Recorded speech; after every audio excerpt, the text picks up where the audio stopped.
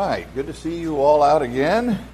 I understand Sunday we had a little trouble with the live stream, so I'm hoping it's working okay tonight. But that's all right, that's good. Those of you who are watching by live stream, I hope that you'll get along and grab your prayer bulletin. In a little bit, we're going to go through some time of prayer. And those of you who are online, you got your church bulletin plus the mail, the information that I sent out earlier. I want to read our missionary of the week this week is the Kongs in Hong Kong. But I think because of the political situation over there, they can't really send out many newsletters, so we don't hear too much from them. But we do want to remember to pray for them. They're serving over there in Hong Kong, and the Chinese are kind of taking over, and it's getting very difficult for them, I think, in some of their service over there.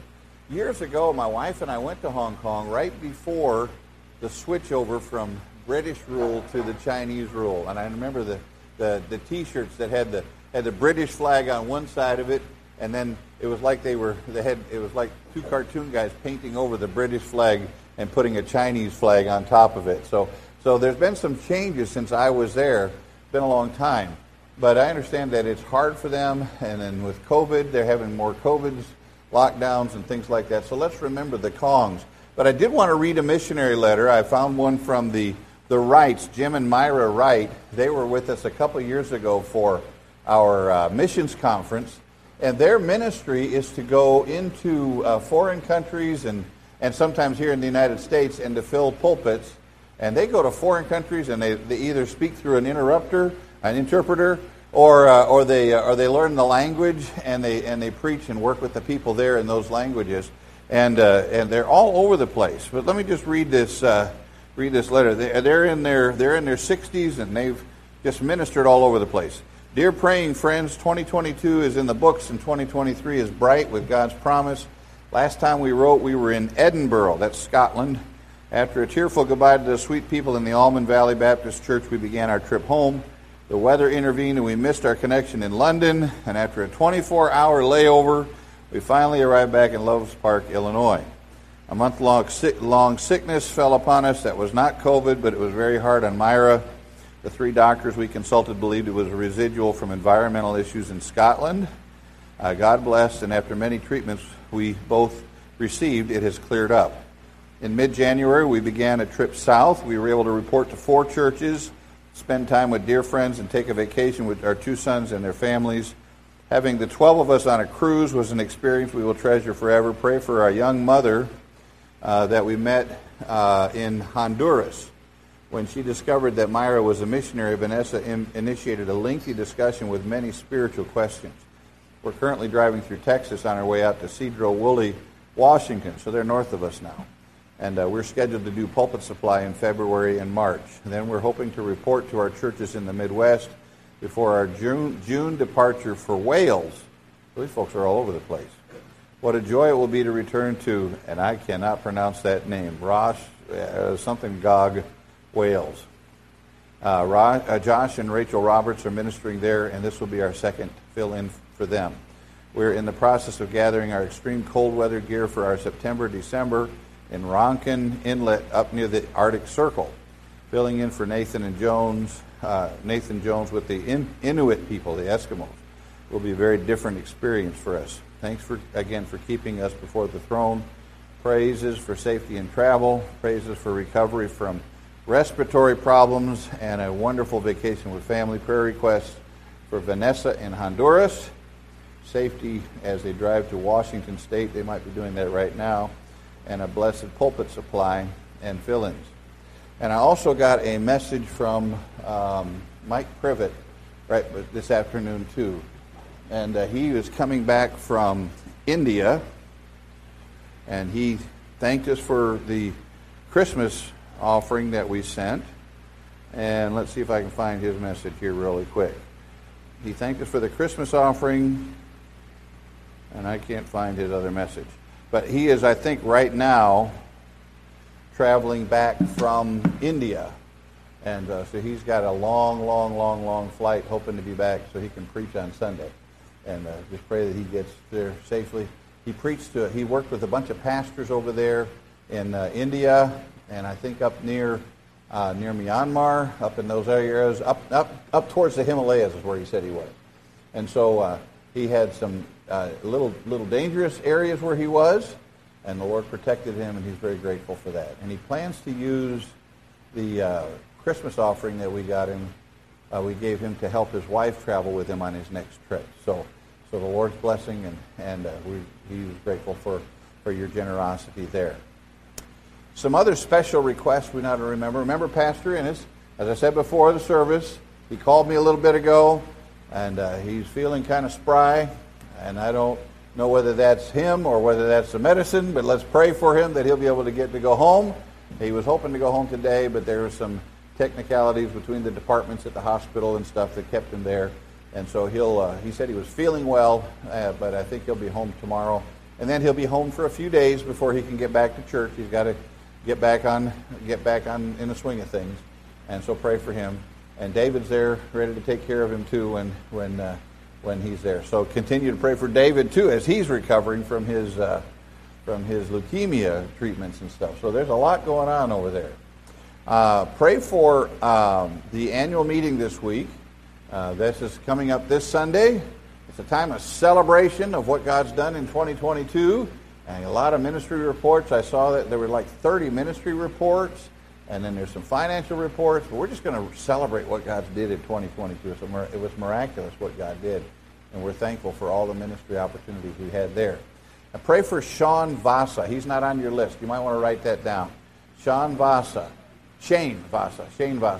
He's going in on Friday morning for some surgery on his feet, and he's a little nervous about it, as any boy would be, but pray for him. And then pray for the Vasas in general. They've had a lot going on. They had problems with their plumbing in the house. They've had repairs done on their house. It took them longer than they anticipated. Water got up into their walls. They had to tear their backyard up. It's been a total mess. And then he called me today and said somebody stole the catalytic converter off his car. So they just have had just one thing after the other. So just pray for the Vasas. They've got a lot going on. And then Restituta Velasco is in the hospital. She had major surgery just across the street here the other day, and she's in ICU recovering. So remember her. That's Vi's mom. And then next week, you get a special treat. Pray for me. I'll be going to an FBF meeting next week in Indianapolis. I snuck an extra day on there. Hope you don't mind. I'm going to go see my 84-year-old mother and my nephew who's been suffering from the leukemia treatments over there. So I'm going to go see him. And then I'll be back next Thursday. But Bobby Elip is going to speak next week. And he always does a good job. I know you'll be blessed by him. And then the following week, I won't be here on Wednesday night either, because Chris and I are heading to Saskatchewan, Canada in February, if you can believe that, to do a couples retreat or a family retreat for an old young. Well, he's not as young now as he was. He was a teenager when I was in Guam, and now he's working with the church up in the church is Moose Jaw Baptist Church. So you get an idea. It's out in the country up there in Canada, and we're going to be ministering to their families up there for a few days, and then we'll be back whenever. You'll find out. We'll be back. But Pastor Kelly and Bobby and Pastor Ennis will cover things, and things will go just fine while I'm away. And I know they'll do a great job, and you'll probably be thankful that they're doing it and not me. So anyway, turn in your Bibles tonight to the book of 1 Kings. 1 Kings chapter 8. We're continuing our study in prayer, and we're talking about different ways to pray. And I know one of the questions that people always have, especially new believers, it's like, how do you pray? What do you do when you pray? What are you supposed to say? And what I've been trying to do is give you motivations for praying, but also kind of give you some models in the Scripture of how different people prayed and what they prayed for, so you can get some ideas on the things that should come up in your prayers. Here in 1 Kings, well, you can look at 1 Kings chapter 6 if you like at the beginning here. In this area, at this time in the history of Israel, Solomon has now risen to the throne, and he's the wisest man who ever lived. You remember he started off as a young man, scared to death, and the first thing he did was he got down on his knees and said, "Lord, help me. I'm young. I'm being a king. I want to do this right. Help me to do this well. And God promised him that he would give him wisdom.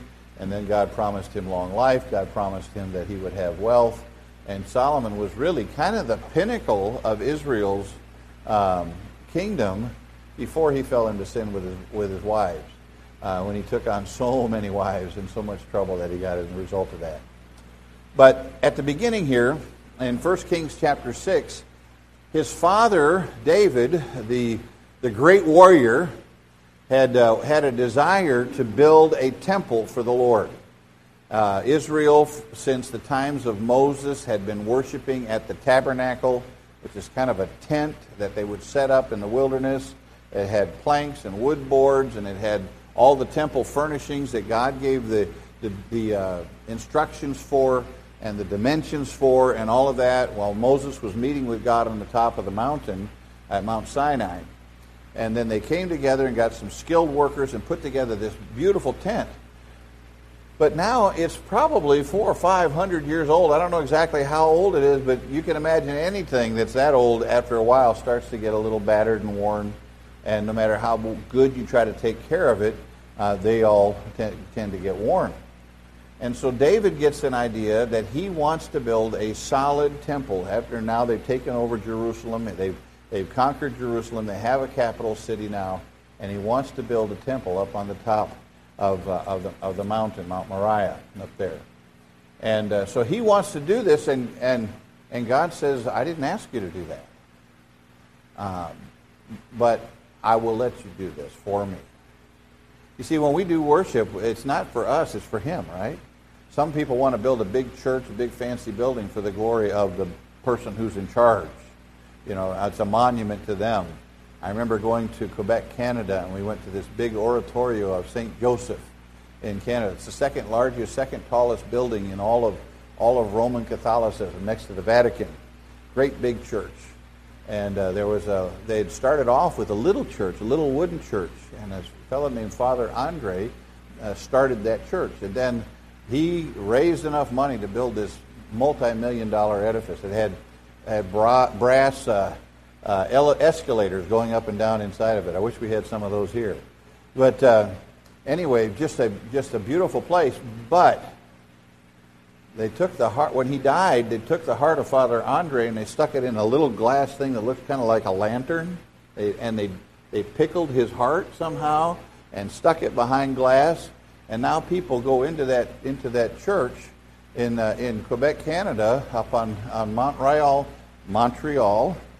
and they go up there and they bow and they stick money through the wall in worship of Father Andre's heart.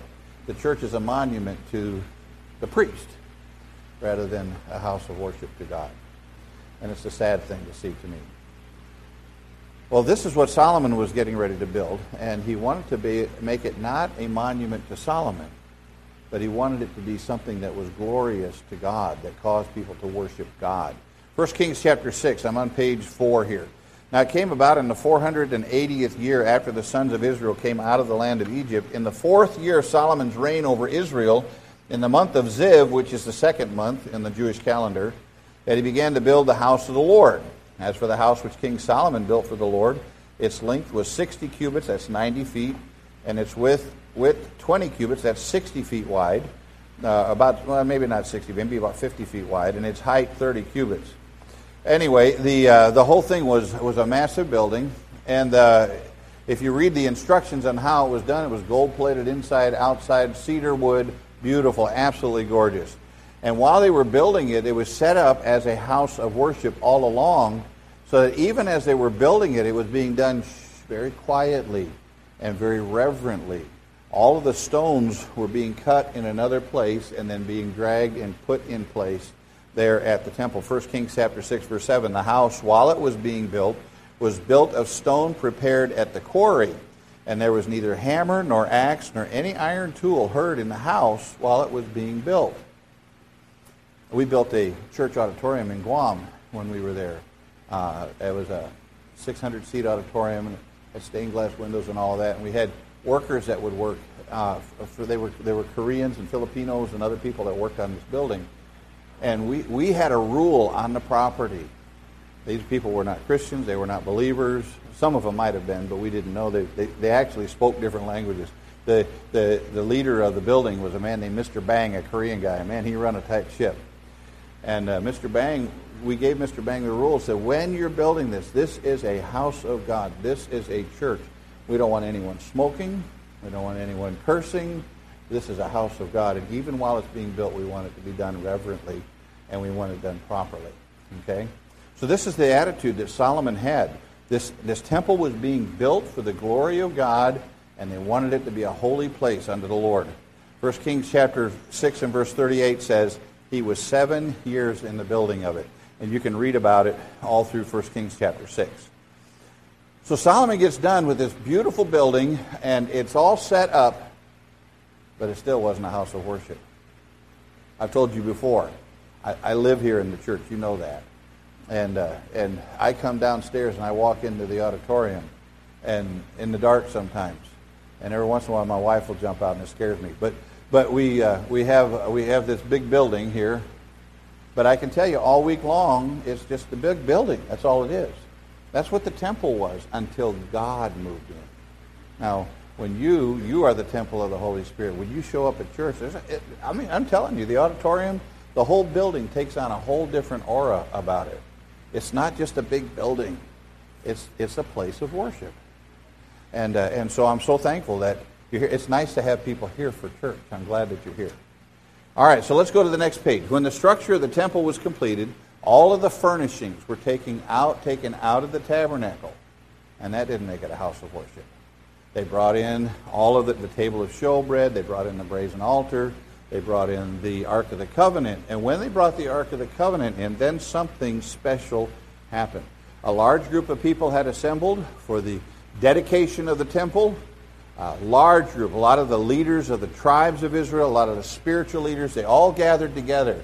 There must have been hundreds, maybe thousands of people there on the Temple Mount as that temple was getting ready to be dedicated. And Solomon steps out in front of everybody, the king, the spiritual leader, not just the political leader. He was the spiritual leader at that time of Israel. Along with the priests, he had a role. And he walks in to dedicate this special building that he had put together for the Lord.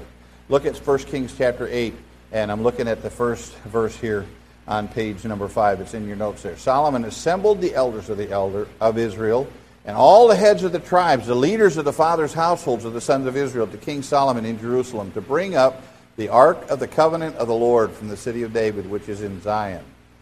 All the men of Israel assembled themselves to King Solomon at the feast in the month Ethanim, which is the 7th month in the Jewish calendar. Then all the elders of Israel came, and the priests took up the ark, and they brought up the ark of the Lord in the tent of meeting and all the holy utensils which were in the tent, and the priests and the Levites brought them up. And King Solomon and all the congregation of Israel who were assembled to him were with him before the ark, sacrificing so many sheep and oxen they could not be counted or numbered. Then the priest brought the ark of the covenant of the Lord to its place, into the inner sanctuary of the house, to the most holy place, under the wings of the cherubim. For the cherubim spread their wings over the place of the ark. And the cherubim made a covering over the ark and its poles from the above. But the poles were so long that the ends of the poles could be seen from the holy place before the inner sanctuary, but they could not be seen outside. They are there to this day at the time of the recording of this historical event. Verse 9, there was nothing in the ark except the 2 tablets of stone which Moses put there at Horeb. Those were the 10 Commandments, where the Lord made a covenant with the sons of Israel when they came out of the land of Egypt. It happened that when the priests came from the holy place, the Ark of the Covenant had been put in place in the holy place, and then the cloud filled the house of the Lord. You remember, as they were traveling through the wilderness, during the day there was a cloud that went over the top of the tabernacle and said, this is where the children of Israel were to reside. At night it turned into a pillar of fire to represent the presence of the Lord. And then when the cloud would go up, they would follow it and go to different places. So this is what we call the Shekinah glory of God. And it enters the temple so that we know now that God is pleased with the building. God is pleased with Solomon's attitude. God's pleased with Solomon's heart. God's pleased with all the preparation that's gone into this. And now he's putting his blessing upon it. It happened, verse 10, when the priest came from the holy place, the cloud filled the house of the Lord, so that the priest could not stand to minister because of the cloud. For the glory of the Lord filled the house of the Lord. Now that's just drawing there. I'm sure that's not exactly what the temple looked like. But you get the idea there of this huge presence of God coming down in the temple. Verse 12, underneath the picture there. Then Solomon said, the Lord has said that he would dwell in the thick cloud. I have surely built you a lofty house, a place for your dwelling forever. I like that little quote I got out of one of my books. All costs and pains are lost on stately structures unless God has been in the work. And if he fails to manifest his glory in them, they are after all but a ruinous heap. A temple without the ark and the glory are like a candlestick without a candle. Now, I travel through this city, I see other places, and I see church buildings, and they're buildings. But it's the presence of the Lord that makes a place a house of worship. That's why it's so important that you and I walk with the Lord. That's why it's so important that we don't just go to church and check the box and say, I went and got it over with, now I can go back and watch a football game. We go to church because we want to meet with God, right? And so when we get together to pray, we're going to talk to God. And we want to know God. We want to meet God. We want to sense his presence. Now, we may not get tingly feelings, and we may not see smoke and lights and mirrors and all that stuff. But if you're walking with the Lord, you can sense his presence when you're walking with him. And it's important that you walk in such a way that pleases him so that his presence will want to be there. There was a time when the glory of the Lord left. You can read about it in Ezekiel. We won't read about that right now, but you can just see the Lord getting up and going here and going there and going there, and whoop, off he's gone. You can read it in the book of Ezekiel. And it's a very sad thing. Then the temple just became a building, and then foreigners came in and knocked it down. What a horrible thing that happened to this temple. But it started off well for the right spirit. We as a church need to be careful that that doesn't happen to Hamilton Square Baptist Church, which is why we have prayer meetings, which is why we have Bible studies, which is why we have times of fellowship and times of worship. If you've ever dedicated a new church building, as we've done it, I've done it, been involved in it, it's just really exciting. I remember we built that auditorium in Guam, and before there was any, it was a concrete building with a concrete roof and concrete floor. And before they put the carpet in, and before they put the pews in, before they put all that in, we had the choir go in there. Remember that, Chris? Had the choir go in there, and the choir sang songs, and the songs bounced all over the place in there. It was wonderful. And then when we had the special dedication service, it's wonderful. This is what happened here, this special dedication of the Holy Temple. It was a very amazing and moving moment. So then you go on in 1 Kings chapter 8, and you read a little further, and Solomon makes some dedicatory marks, regular marks, almost like a press conference. This is what we did, and this is how it happened. God helped us get this done. And it's almost like what we'll do at the annual meeting a little bit, where we'll say, thank you for doing this, thank you for doing that, this and that sort of thing. And then he turns and he says, now it's time to pray. And in my studies of the Scriptures, this is really one of those spectacular prayers in the Bible. And so I want to read through that and make some comments as we go through it. 1 Kings chapter 8, verse 22. Solomon stood before the altar of the Lord in the presence of all the assembly and spread out his hands toward heaven like this. And he said, O Lord, the God of Israel, there's no God like you in heaven above or on earth beneath, keeping covenant and showing loving kindness to your servants who walk before you with all their heart, who have kept with your servant, my father David, that which you have promised him. Indeed, you have spoken with your mouth and have filled it with your hand as it is this day. Now, therefore, O Lord, the God of Israel, keep with your servant David, my father, that which you have promised him, saying, you shall not lack a man to sit on the throne of Israel, if only your sons take heed to their way to walk before me as you have walked. Now, therefore, O God of Israel, let your word, I pray, be confirmed, which you have spoken to your servant, my father David. And then there's a parallel account. Sometimes in the Bible we have, like you have the book of 1 Kings, and you'll have a book of 1 Chronicles. 2 Kings, 2 Chronicles. Sometimes the books kind of overlap and tell the same story from a different perspective. If you read about this in 2 Chronicles chapter 6, you see in 1 Kings chapter 8, he starts off standing with his hands like this, praying to the Lord. But if you read in 2 Chronicles, it says that he then knelt down before the Lord. 2 Chronicles 6, verse 12, he stood before the altar of the Lord in the presence of all the assembly of Israel and spread out his hands. Now Solomon had made a bronze platform, 5 cubits long, 5 cubits wide, 3 cubits high, and had it set in the midst of the court, and he stood on it and knelt on his knees in the presence of all the assembly of Israel and spread out his hands toward heaven. Here we have the most powerful man in Israel, the king, the absolute monarch, and whatever he said goes, getting down on his knees, recognizing that there is a king greater than him, and that is the God of heaven. Right? He is the King of kings and the Lord of lords. And 1 Kings chapter 8, verse 54 also acknowledges that he must have been down on his knees because at the end of his prayer he stands up. So he must have been on his knees during that whole time when he was praying this prayer. So go to the next page, and I just want to break this down into 4 or 5 different sections. We could do more, but I want you to get an idea. When we pray, what should be our spirit? What should we pray for? What should be our attitude? How should we go about this? Remember now, we're entering into the throne room. Hebrews talks about coming boldly before the throne of grace to find help in time of need. We're standing before the King of Kings and Lord of Lords when we go to prayer. Now, in the Bible, you'll see some people kneel. You'll see some people actually lay down flat on their faces and praying to God. You'll see some people standing with their hands up like this. It's not so much the posture that matters. What matters is where your heart is. Where your heart is. We need to start off, number 1, on page 8, by humbling yourself before the Lord. You're coming to Him. You need Him. Let me ask you this. Does God really need you? No. No, He doesn't need us. But He wants us to serve Him, right?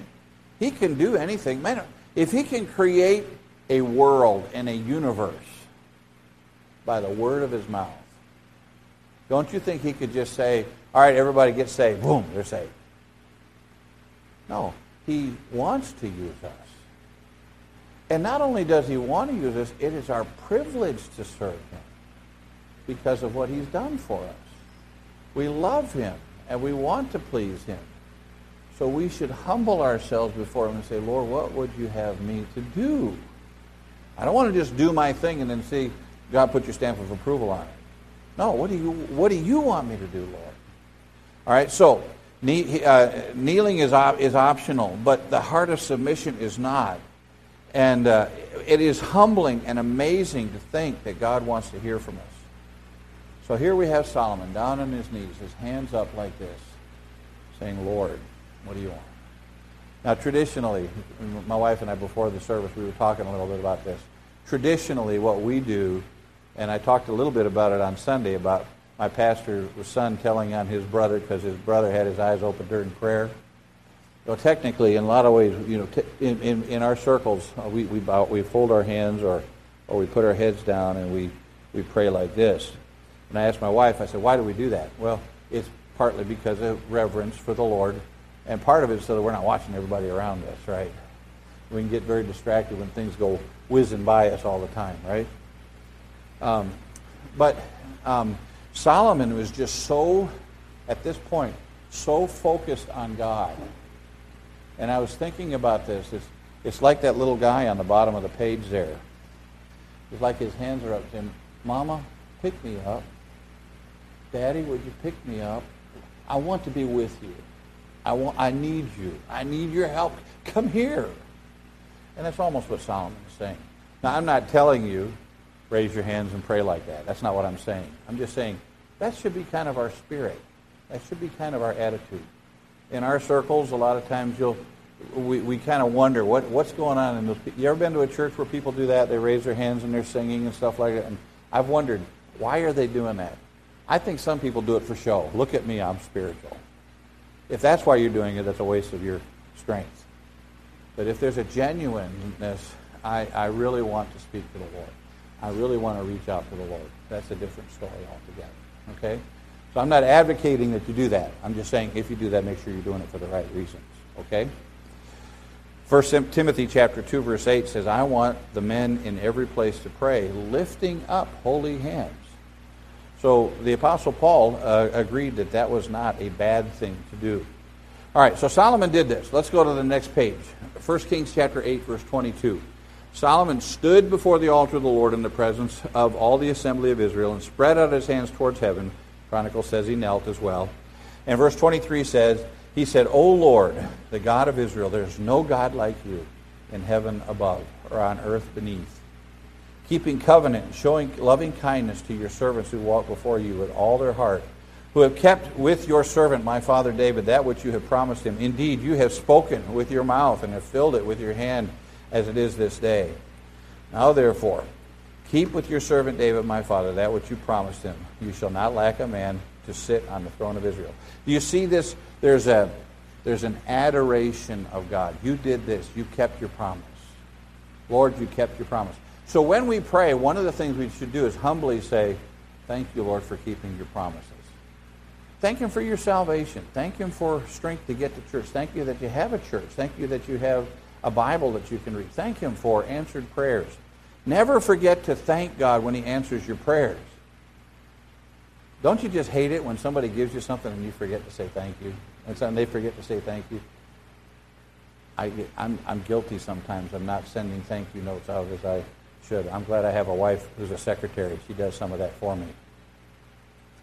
But we need to be a grateful people, humbly and grateful before God. Look at verse 26. Now therefore, O God of Israel, let your word be confirmed which you have spoken to your servant. But will God, verse 27, but will God indeed dwell on the earth? Behold, heaven and the highest heaven cannot contain you. How much less this house which I have built? Solomon's saying, you're greater than any temple that I can build. Again, you read this thing. You read the details of the temple. It's gold-plated. It's hand-carved. Every stone is perfectly cut miles away and brought into place, and they fit together, and you can barely stick a piece of paper between them. It's so well engineered. It's stone. It's not going anywhere. And yet Solomon says, it's just a building, but if you move into it, it's special. Verse 28, yet have regard to the prayer of your servant and to his supplication, O Lord my God, to listen to the cry and the prayer which your servant prays before you today, that your eyes may be open towards this house night and day, toward the place of which you have said, my name shall be there, to listen to the prayer which your servant shall pray toward this place. He's saying, Lord, I need you to answer my prayers. So he's humbly coming before the Lord, acknowledging his need for God. So when we pray, it's not just saying words. You know, it's not like hocus pocus, I get it over with. Okay? It's not necessarily a special formula. There's a real heart here that says, Lord, I need you. Humbly, I need you. Verse number 2, second thing that I see in David's prayer. Ask God for justice for the guilty and for forgiveness for the repentant. I yesterday went to a pastor's meeting for some pastors who meet with legislators here in our state. And justice is not being served in our state. And we need to pray for our legislators. We need to pray that some of them just absolutely get removed out of office. There are some that are promoting awful, wicked sins, things that are going to lead to greater sex trafficking and other things like that. I'm praying specifically Scott Wiener will get removed from office. That guy's bad news. Sad thing is he's in line to take Nancy Pelosi's place. We need to pray that God removes him from office. We need to vote accordingly. He lives in sin. He chooses sin. He defends sin, and we need to stop him. I could tell you more, but it's sick, the things that I'm hearing. We need to pray for him. and he looks like an angel when he talks to you. Be very careful. We need to pray for justice for the guilty and forgiveness for the repentance. Sinners are going to sin. We should agree with God that judgment is proper for those who refuse to repent. But we should also agree with God that those who repent may receive mercy. Even Scott Wiener can receive mercy. Even our governor can receive mercy. We need to pray that if they're not going to repent, that God will remove them, but that ultimately God would have his way in their lives. James chapter 2, verse 13 says, judgment will be merciless to the one who's shown no mercy. Mercy triumphs over judgment. So God's forgiveness and mercy is greater than anything anybody has ever done. One of the weirdest testimonies I ever heard. You ever heard of Jeffrey Dahmer? I heard that Jeffrey Dahmer accepted Christ. Whoa, that's hard to believe. But God can save anyone. The Apostle Paul was an awful sinner. Awful sinner. He hated Christians. They went after him. And yet God saved him, turned him around. He became one of the greatest preachers who ever lived. So, we got to ask God for this balance between justice and mercy. Lord, if they're not going to repent, then judge them. If he's going to repent, Lord, bring mercy to them. 1 Kings chapter 8, verse 30. Listen to the supplication of your servant. This is Solomon praying. And of your people Israel, when they pray toward this place. Hear in heaven your dwelling place. Hear and forgive. If a man sins against his neighbor and is made to take an oath, and he comes and takes an oath before your altar in this house, then hear in heaven and act and judge your servants, condemning the wicked by bringing his way on his own head, and justifying the righteous by giving him according to his righteousness. How do we become righteous? By repenting of our sins and accepting God's grace, right? It's not of our own, it's God's. So when we pray, we go humbly. We pray for a balance of justice and mercy. Thirdly, we ask God, on the next page, for help when you have reached the end of your own strength. There are times when we just don't know what to do. There are times when we just hit a wall and we can't break through it. Sometimes it's because of sin. Sometimes it's because of other sins. Sometimes it's just because we live in a sin-cursed world. And it's not our fault, and nobody's done anything to us. It's just that we live in this world that's under the curse of sin. So we should not do it for our own relief, but we ask that God gets the glory as he gives us relief during these times of struggle. All right? Solomon's looking down the road. He doesn't know what's coming. He doesn't know at some point this temple that he's just built is going to get knocked down. And foreign kings are going to come in and haul everybody off like we read about in Daniel's day. He doesn't know all that's going to come. But he's saying if it does happen, we need to pray that God intervenes on our behalf. 1 Kings chapter 8, verse 33. When your people, Israel, are defeated before an enemy, that's one time when you're going through a hard time. A big enemy comes in and defeats your nation. War, you're defeated. Because they've sinned against you. If they turn to you again and confess your name and pray and make supplication to you in this house, then hear in heaven and forgive the sin of your people Israel and bring them back to the land which you gave to their fathers. And he did that. Verse 35, when the heavens are shut up and there is no rain, you're going through a time of drought like California at times, because they've sinned against you, and they pray toward this place and confess your name and turn from their sin when you afflict them. Then hear in heaven and forgive the sin of your servants and of your people Israel. Indeed, teach them the way in which they should walk, and send rain on your land, which you have given your people for an inheritance. So you're hitting the wall of an army coming and defeating you. You're hitting the wall of a drought. 37. If there's a famine in the land, a third wall that you can't get around.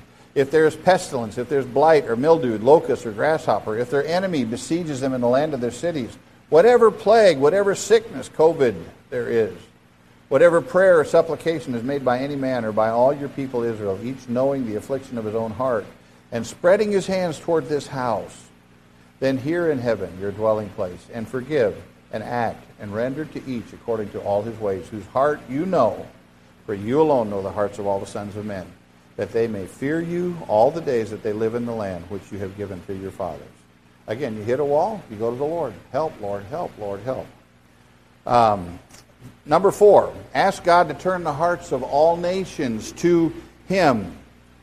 Even in Solomon's day, God wanted all the races to know him. He came in to save the world, not just the Jews, right? He didn't come just to save the Americans. He didn't come in just to save the Filipinos or the Chinese or whatever you are, Germans. We got a German brother back here. He came to save the whole world, right? He's the God of the whole earth.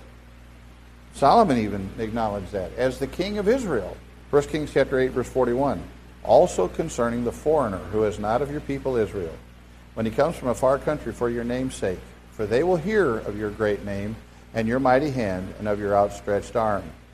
When he comes and prays toward this house, even the foreigner, here in heaven, verse, the next page, your dwelling place, and do according to all for which the foreigner calls to you, in order that all the peoples of the earth may know your name, fear you, as do your people Israel, and that they may know that this house which I have built is called by your name. Again, what Solomon was doing was not just for the Jews, it was for the whole world. You remember the Queen of Sheba came to hear Solomon speak, and she said, I haven't even heard the half of it. This is the wisest man who's ever been. And Solomon was giving glory to the Lord. God was receiving glory through all of us. Fifthly, when you go to pray, ask God to direct his people to stand strong for him wherever he sends them. In 1 Kings chapter 8, remember, this is a king. He's the commander-in-chief of an army. There are other nations outside of Israel that want to attack Israel. There are other nations out there that worship false gods and do all sorts of horrible things in the name of their God. And God sometimes sent Israel to attack them, to take them over. Remember, David was the man of war who went in and conquered the promised land because the enemies had moved in. And God said to destroy them and wipe them out. That was Israel. That was their day. That was their war. We have a different kind of war. We're in spiritual warfare. We're trying to change the world by reaching them with the gospel. And that's not fighting battles of getting swords out and axes and guns and bazookas and nuclear bombs. We're going out with the sword of the Spirit, and we're trying to help people come to know the Lord. But Solomon prayed in 1 Kings chapter 8, verse 44, when your people go out to battle against their enemy, by whatever way you shall send them. God was sending them out. They weren't supposed to go on their own whims. And they pray to the Lord toward the city which you have chosen and the house which I have built for your name. Then hear in heaven their prayer and their supplication and maintain their cause. And we're not going to read through the rest of that there. You can look at that on your own in Ephesians, talking about the spiritual warfare. Sixthly, and this is the last one we'll look at here. And there are other. This is not the only prayer in the Bible to use as a model. But here's something else you can think about when you go to prayer. Ask God to keep his promise to restore his prodigal people when they repent of their sins. We all know somebody who's run away from the Lord. They've heard truth, they know truth, they may have accepted the Lord, and then they've fallen into sin. Israel was like that. And we know that there's none righteous, no, not one. There's none that does good. All have sinned and come short of the glory of God. We need to constantly be praying that God will bring either sinners to repentance, to accept him as Savior, or Christians who are away from the Lord to come back and be restored to him like the prodigal son, right? The nation of Israel at times ran away from the Lord. And Solomon was praying that when they depart, because he knew they would. They've been doing this since Moses' day, right? Moses says they do this. Well, we don't want to. I don't like this. I think one of the strangest things that I ever heard, one of the most discouraging answers I ever heard from the children of Israel was when Joshua talked to them and they said, we'll obey you like we obeyed Moses. I thought, oh, thanks a lot for that. That's the way people are. Hey, guilty. You ever fall away from the Lord? You have the wrong attitude, wrong spirit, do the wrong thing. You might love the Lord, but you forget. Your eye wanders or whatever. Your heart wanders. That's when you confess your sin and ask the Lord to forgive you and let him restore you. Don't make light of it, but God will restore. 1 Kings chapter 8, verse 46. This is the end of his prayer here. When they sin against you, Israel, for there is no man who does not sin, and you are angry with them and deliver them to an enemy so that they take away captive to the land of they take them away captive to the land of the enemy far off or near. If they take thought in the land where they have been taken captive and repent and make supplication to you, they confess their sins and seek forgiveness in the land of those who have taken them captive, saying, we have sinned and have committed iniquity. We have acted wickedly.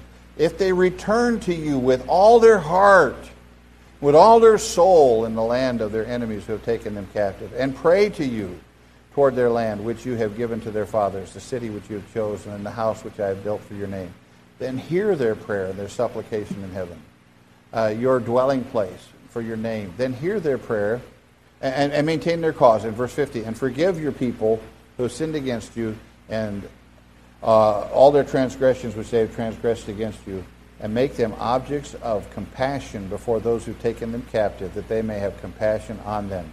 For they are your people and your inheritance, which you have brought forth from Egypt, from the midst of their iron furnace, that your eyes may be open to the supplication of your servant, to the supplication of your people Israel, to listen to them whenever they call to you. For you have separated them from all the peoples of the earth as your inheritance, as you spoke through Moses your servant when you brought our fathers forth from Egypt, O Lord God. You can almost see him praying like the prodigal son, praying for the prodigal son. You know, he's away, bring him back. And you get the impression that God's there with open arms, ready to bring them back when they come. And in that illustration there on the bottom of page 12, you see the angels of heaven rejoicing with God the Father. This is the way we need to pray, that God will bring people back to himself. So as we go to prayer tonight, let's remember these things. Go humbly, seek justice. God, would you straighten this mess up? Do what you have to do. Help us to do our part. Seek mercy for those who are repentant. Recognize our need for him. Ask for all men. Missionaries are working all around the world on our behalf, trying to get the gospel to people in other places. And you are in the middle of the great mission field right here in San Francisco. And the nations of the world are coming here. Pray that God will bring them to the Lord. Pray that we'll seek his direction in our service to him and desire that all people repent and come to the truth. When we come to the Lord with that kind of spirit, God's going to answer that prayer. Because that's what he wants from us, right? He doesn't need us, but he wants to hear from us. It is our privilege to go before a God like this. And then you can read a little further down. And the thing that I've always loved about 1 Kings chapter 8, I think it's around verse 56 or something like that down there. You see Solomon stands up then after his prayer and turns to the children of Israel, and he says something like this. He says, you know how close we feel to the Lord right now. This is the way we should be living every day. And you come back and you be faithful to the Lord like you are right now at the dedication of this temple when you've seen all this glory and you've heard this prayer. This is the way we should be living our lives. This is why you need daily prayer time. This is why you need daily time in God's Word, so that you can keep your heart tender and on fire for the things of the Lord. It's good for us to meet together and be reminded, but then it's good for us to take it out of here and keep living it every day. Father, thank you for the opportunity we've had to study this prayer of Solomon.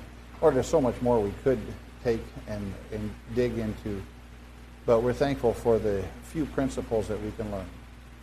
Thank you that you are a great and a holy God that hears our prayers and desires to hear from us. Help us to come before you with holy hearts and a desire to do your will. Accomplish your will through us, even as we go to prayer now. In Jesus' name we pray. Amen.